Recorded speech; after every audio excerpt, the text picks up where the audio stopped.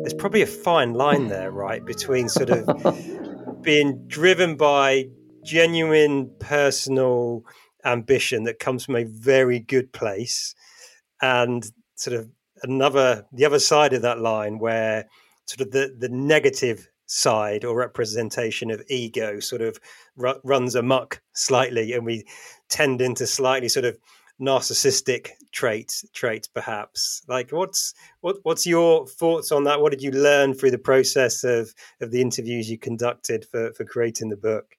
I have to put a parenthetical thought around the statement, which is that statement is true when the ambition of the leader in charge is to make positive long-term change to culture and society.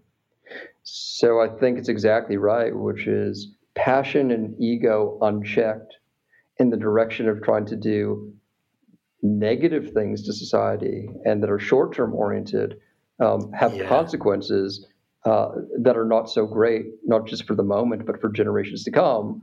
Whereas the leaders that we tend to celebrate in the stories we tend to write about are inspired by the ones who are trying to make positive long-term change to culture and society.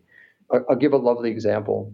There's a brand that we talk about called Taylor Guitars. Taylor Guitars is a brand that's coming up on being 50 years old, similar in age to Patagonia.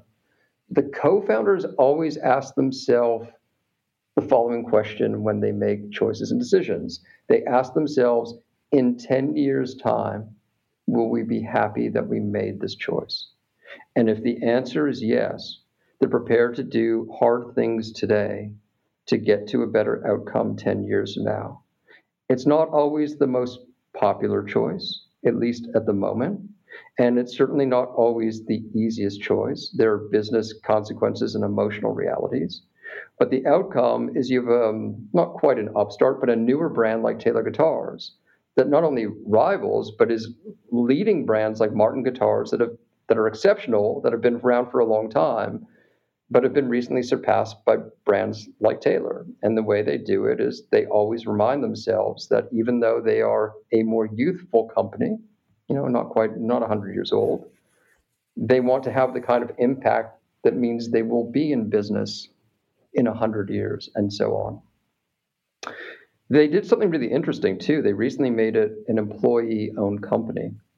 And that came from how the co-founders looked at succession planning. So what they could have done, for example, is they could have cashed out in the moment, taken their very successful brand, sold it to the highest bidder, and lived very nice lives for themselves. And who knows what would have happened to Taylor Guitars. But what they observed from like competitors is the highest bidder would come along. They would keep the famous brand name. They would take costs out of the manufacturing process and effectively try to produce the same thing repetitively at a lower cost, not improving the brand experience, but making it inferior. And while they could have cashed out and made more money for the moment, it was more important to them to have a vital Taylor Guitars that would live on forever. And they couldn't think of a better, not just caretaker, but co-owner, co-author, co-leader of the brand's future than their employees who shared their values. And that is not a common gesture from an organization, but it shows you the extent to which when you care deeply and you're willing to buck the trends and move according to your own philosophy, values, and beliefs, how you can not only create something exceptional in the world, but sustain it over time.